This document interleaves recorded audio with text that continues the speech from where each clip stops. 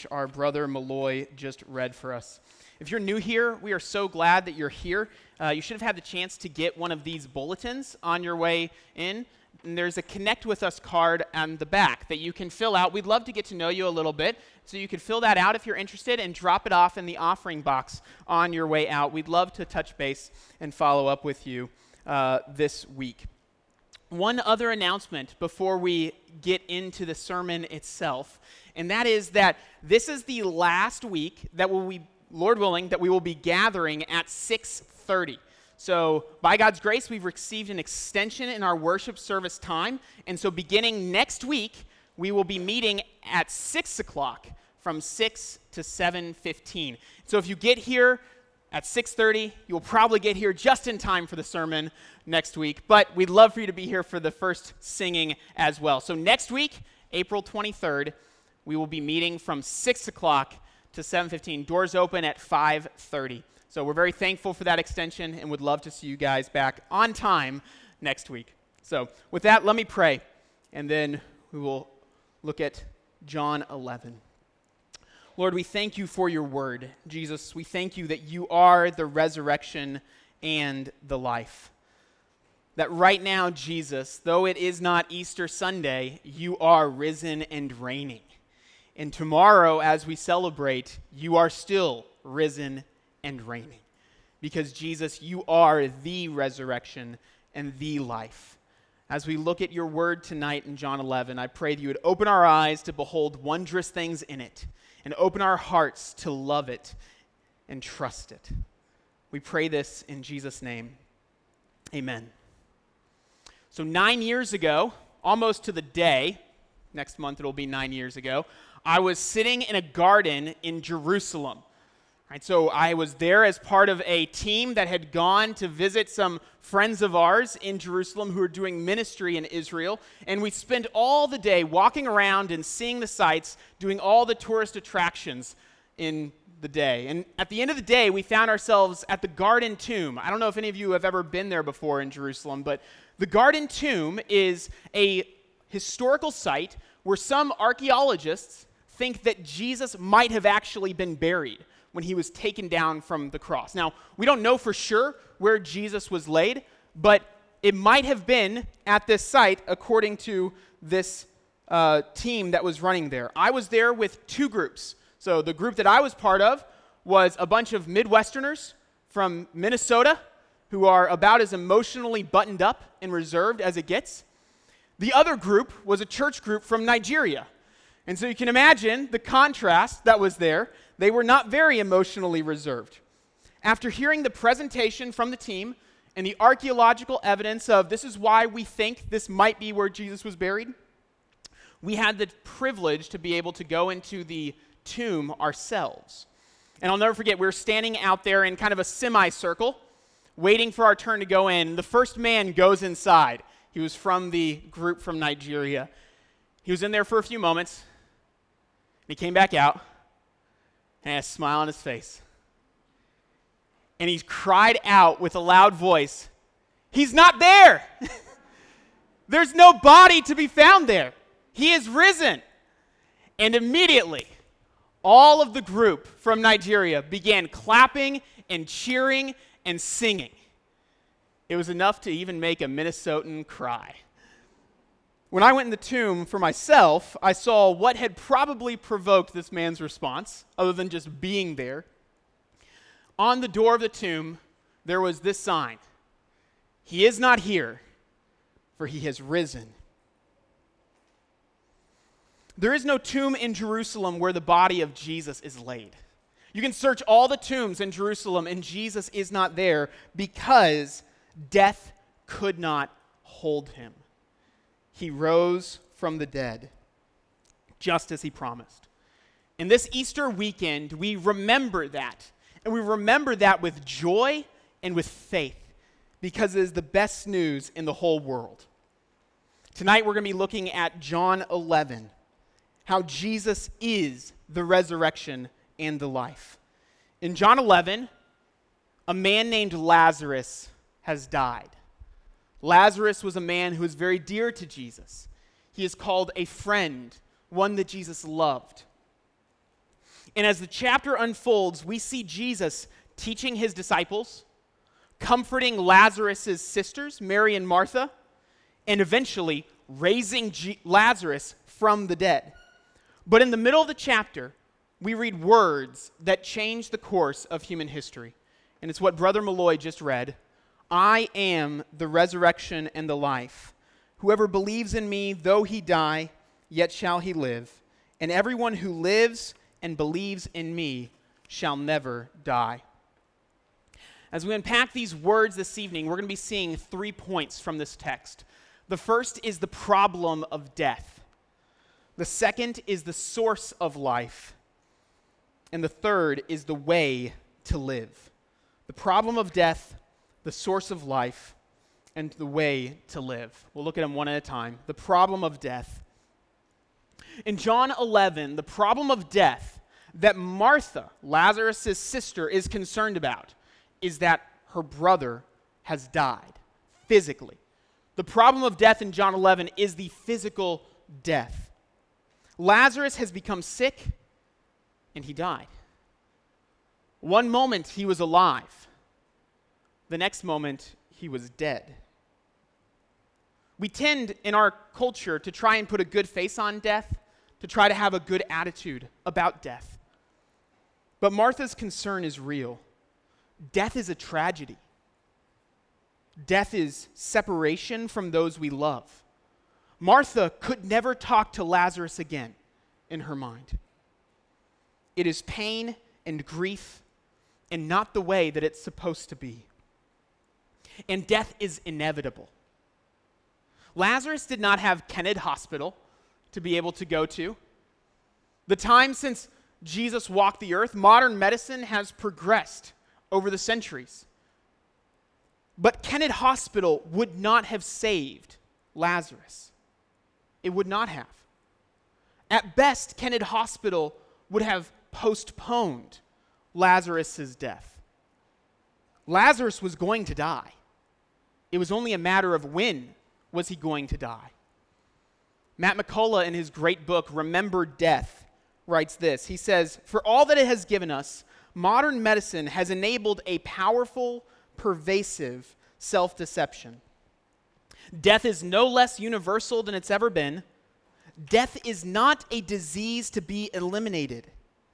It is the inevitable end of every human life. People don't die because medicine failed them. They die because they are human." The problem of death is a problem for every human being. Every person in this room, every one of you, unless Jesus returns first, will die. You will deal with this problem. Some of us will die after a full life when we normally expect people to die. Others of us will die at a younger age, like Lazarus, when it's considered a tragedy. But the reality is, every single one of us will die. The Bible says that the reason for this is because every single one of us has sinned. Every single one of us has disobeyed God. We have committed a crime that deserves the death penalty.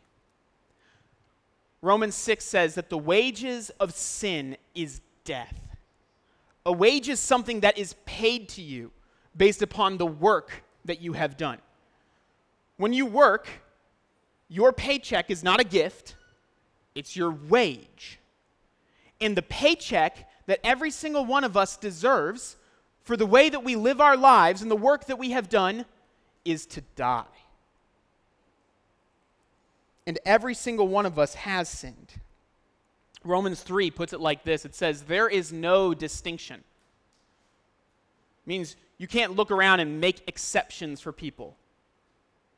All have sinned and fall short of the glory of God. There's no distinction. Whether you were born into a Christian family, whether you were born into a family of Muslims, a Hindu family, or a family that followed no religion at all, every single one of us has sinned against the holy God of the universe. And therefore, every single one of us deserves to die. We have earned death as our wage.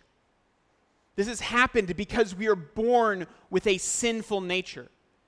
you cannot help but sin. If you're honest with yourself, when you reflect on your day, you can find probably dozens of ways that you have done things that your conscience convicts you of. Whether it's thinking thoughts of bitterness, whether it's uttering words of poisonous darts, whether it's doing something wrong with your hands. We have all sinned because we are born with a sinful nature. Romans 5, Paul keeps going and he says, as sin came into the world through one man, and death through sin, so death spread to all men because all sinned. We are born into sin, which means we are born to die. Every one of us starts dying the moment we take our first breath. But the problem of death is even worse than this. So far, I've just been talking about physical death, momentary death. But physical death isn't even the worst part of it. The worst part of the death penalty that our sin deserves is the spiritual death that comes afterwards, what the Bible calls the second death. The same John who wrote our passage, at the end of his life, he saw a vision, and he saw the sea gave up the dead who were in it. Death and Hades gave up the dead who were in them, and they were judged, each one of them according to what they have done. Then death and Hades were thrown into the lake of fire. This is the second death, the lake of fire. And if anyone's name was not found written in the book of life, he was thrown into the lake of fire. Physical death is momentary. The second death is eternal. It is described as a lake of fire that burns forever. It is described as a place where pain is immense, where the fire is not quenched. It is an experience of darkness, of pain, and misery. And apart from finding life, it will come for all of us. Death, both physical death and spiritual death, is your greatest problem. It is an enemy, and it's what we deserve. And that is why what Jesus says in John 11 is such good news. If we are born to die, then we should be asking ourselves, where do we find life? And the answer is Jesus, the source of life. Listen again to verses 25 and 26. I am, Jesus says, the resurrection and the life. Whoever believes in me, though he die, yet shall he live. And everyone who lives and believes in me shall never die. Jesus is the source of life. Jesus has the power to undo physical death. He is the resurrection. Death has no hold over Jesus' people. Lazarus was going to die again after he was risen from the dead. And he would have been raised again from the dead. Jesus is Lazarus' resurrection. Whoever believes in me, Jesus says, though he die, yet shall he live. But Jesus does not just deal with the physical death. Jesus also deals with the second death, our greatest problem. Jesus says, whoever believes in me, though he die, yet shall he live. And then he says, everyone who lives shall never die. This is the second death that Jesus is talking about here, spiritual death. We may pass from life to death. Most of us in this room, all of us in this room, if Jesus doesn't come back, will. But for those who are in Christ, we will pass from life through death to life, never to die again. Jesus is the life. He is the source of life, who enables us to live to the fullest. And this is the best news in the whole world. And this is what Easter is all about. Your greatest problem momentary and spiritual death, has been solved by Jesus. This man, who really walked the earth 2,000 years ago, has defeated your last enemy, has conquered the grave.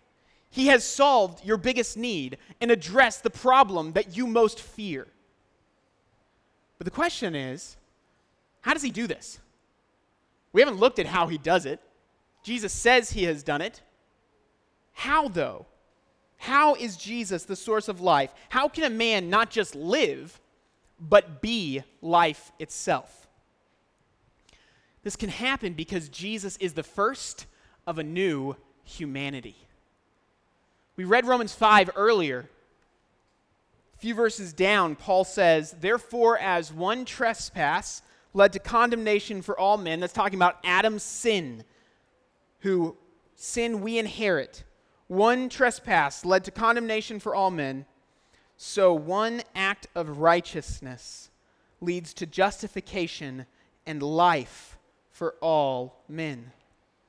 For as by the one man's disobedience the many were made sinners, so by one man's obedience the many will be made righteous. Now the law came in to increase the trespass, but where sin increased, grace abounded all the more. So that as sin reigned in death, grace also might reign through righteousness, leading to eternal life." How? Through Jesus Christ our Lord. Adam's sin, the one trespass in verse 18, led to condemnation, that is, judgment, and death for all men. This is because Adam was the representative for humanity.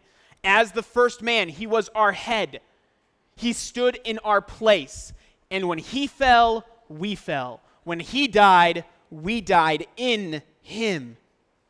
Jesus is the representative of a new humanity. He creates a new people for God. Not those who are in Adam, but those who are in Christ. And his active obedience to God, his perfectly keeping the law, his perfectly obeying the law of God, it earns life for his people. The wages of sin is death. The wages of Jesus' obedience is life for all who are in him. This is why Jesus rose from the dead 2,000 years ago. Because death had no say over him. It could not hold him. It was defeated by him. Like David strolling to the battlefield, killing Goliath, Jesus killed death from the grave itself. And God raised Jesus to show that this is my beloved Son who has conquered the enemy. Listen to what Peter says in the book of Acts. God raised Jesus up, loosing the pangs of death, because it was not possible for death to hold him. Jesus had to rise from the dead because death had no say over him. He is the triumphant king, ruling and reigning. Jesus really died. He was betrayed by one of his followers, one of his closest followers. He was killed by wicked men who deserved to die, killed the one who didn't deserve to die. Jesus died in the place of those who deserved to die. The only person not deserving death was Jesus, and yet he died for those who deserved death. But God raised him from the dead. Jesus is the resurrection and the life because he is the source of life for all who belong to him. This is why Easter Sunday is so significant. Jesus is the firstborn from the dead. This is why we say that, is because all of us will follow him who are in Christ. He is the firstborn of the dead. He is the everlasting man, and he creates a new people who will live with him forever. Real life is now a person. Life's name is Jesus. which leads to our final point this evening, the way to live. How does Jesus become your life? How can we live? The answer is by believing in Jesus. Whoever believes in me, though he die, yet shall he live. And everyone who lives and believes in me shall never die. The problem of death is solved by faith in Christ. The way to live is not by earning our lives through our obedience. Your good deeds will not get you into heaven. All around us, in this city, we have people trying to do just that. Inside the church and outside the church. We have people who dress the right way. We have people who eat the right foods, don't eat the right foods. We have people who say the right prayers and fast at the right times. All in an attempt to earn life. But we can't. It will only earn us death. The way to live is by believing in Jesus. It's by seeing your death and coming to him for life. It's by opening your empty hands and holding on to him for dear life. To believe in Jesus means we put our trust fully in him. We no longer trust in ourselves. We no longer trust in our good works. We no longer trust in any other saviors. We trust in Jesus. I don't know if any of you have ever tried to walk or have ever walked on a plexiglass floor. One of those floors where you can look down and you can see the ground underneath you. It's like it's transparent. When we lived in Dubai, we visited the Dubai Frame, which is that big square golden structure in Zabeel Park. And as you go up the Dubai Frame and you walk across it, you are 50 stories in the air, high enough to be able to see on both sides of the city. And as you walk across the Dubai Frame, there's a change that takes place. It moves from tile to plexiglass, where you look down and you can see the ground 50 stories below you. And as we were there a few years ago, it was so interesting to be able to see the people realize that they were about to walk on plexiglass. They would be walking around, looking out, taking pictures, enjoying the view, and then all of a sudden they would come to the point that the tile ended, and they would look down. And in that moment, you could see whether this person really trusted the plexiglass to be reliable or not. Because they would look down and they would freeze. Now, they might be able to see with their eyes that there are other people in front of them walking on this plexiglass, and it's supporting them. They might know in their heads that this will bear my weight, but in their hearts, they didn't trust it, at least not initially.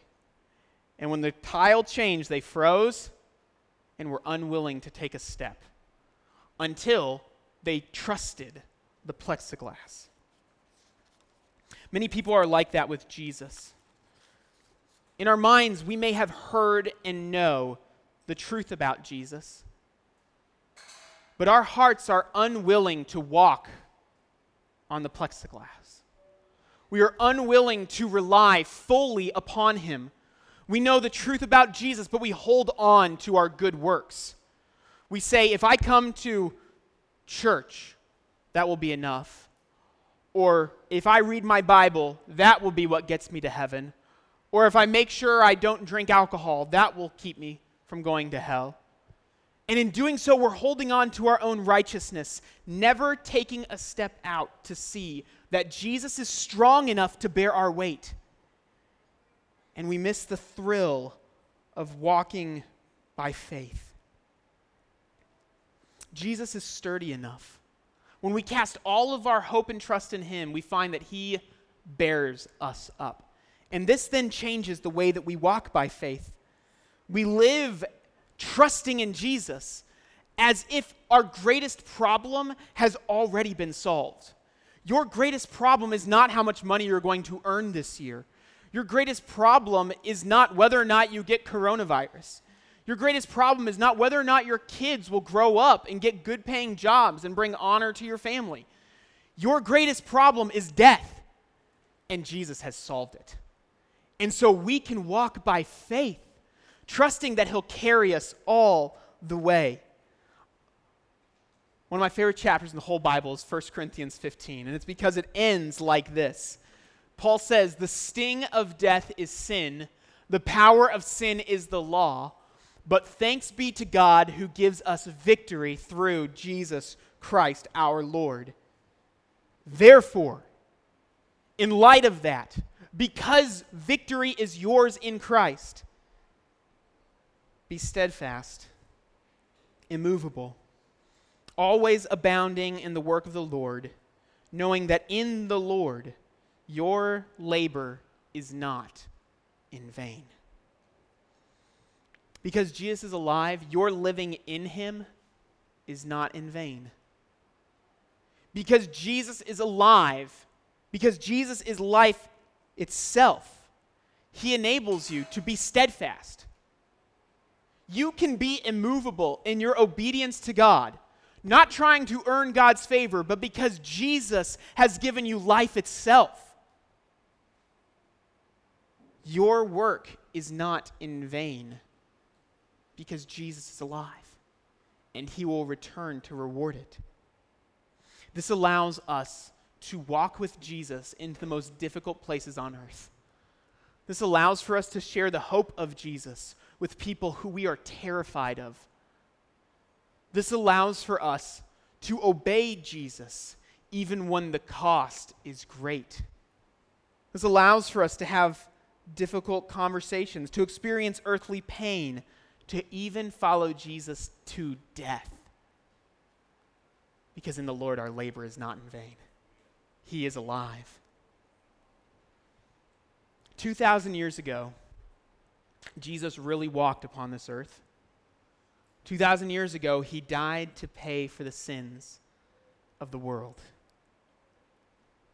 2,000 years ago, he was beaten, mocked, nailed to a cross to die.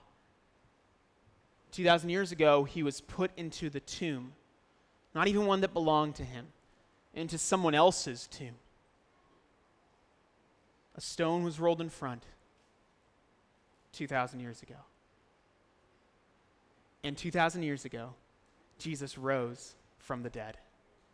He conquered death, just as he said. The reality of Jesus' resurrection changes everything. For those of you who have believed in Jesus, you have been spiritually raised right now with Jesus. You are spiritually seated with Christ in the heavenly places, which allows for you to walk by faith now. And for those of you who haven't believed in Jesus, Jesus is alive to welcome you. So you can come, and he can give you living water that will quench your thirst. He can give you life itself because he is life. He is sturdy enough for you to walk upon for the rest of your life, and he will never let you down. There is no body to be found in the tomb. And like our Nigerian brothers in the garden, that is something that is worth cheering and singing about. The Lord is risen. He is risen indeed. Lord, we praise you that Jesus, you are alive. You have risen from the dead just as you said, and you give life to all freely who come to you. Thank you, Jesus, that you live right now to intercede on our behalf, to pray on our behalf. And so we pray, Lord, as we continue to sing, that you would receive these praises and be glorified among us, and give us faith to trust what we sing. You are stronger, Jesus, and so we give you the glory. It's in your name we pray. Amen.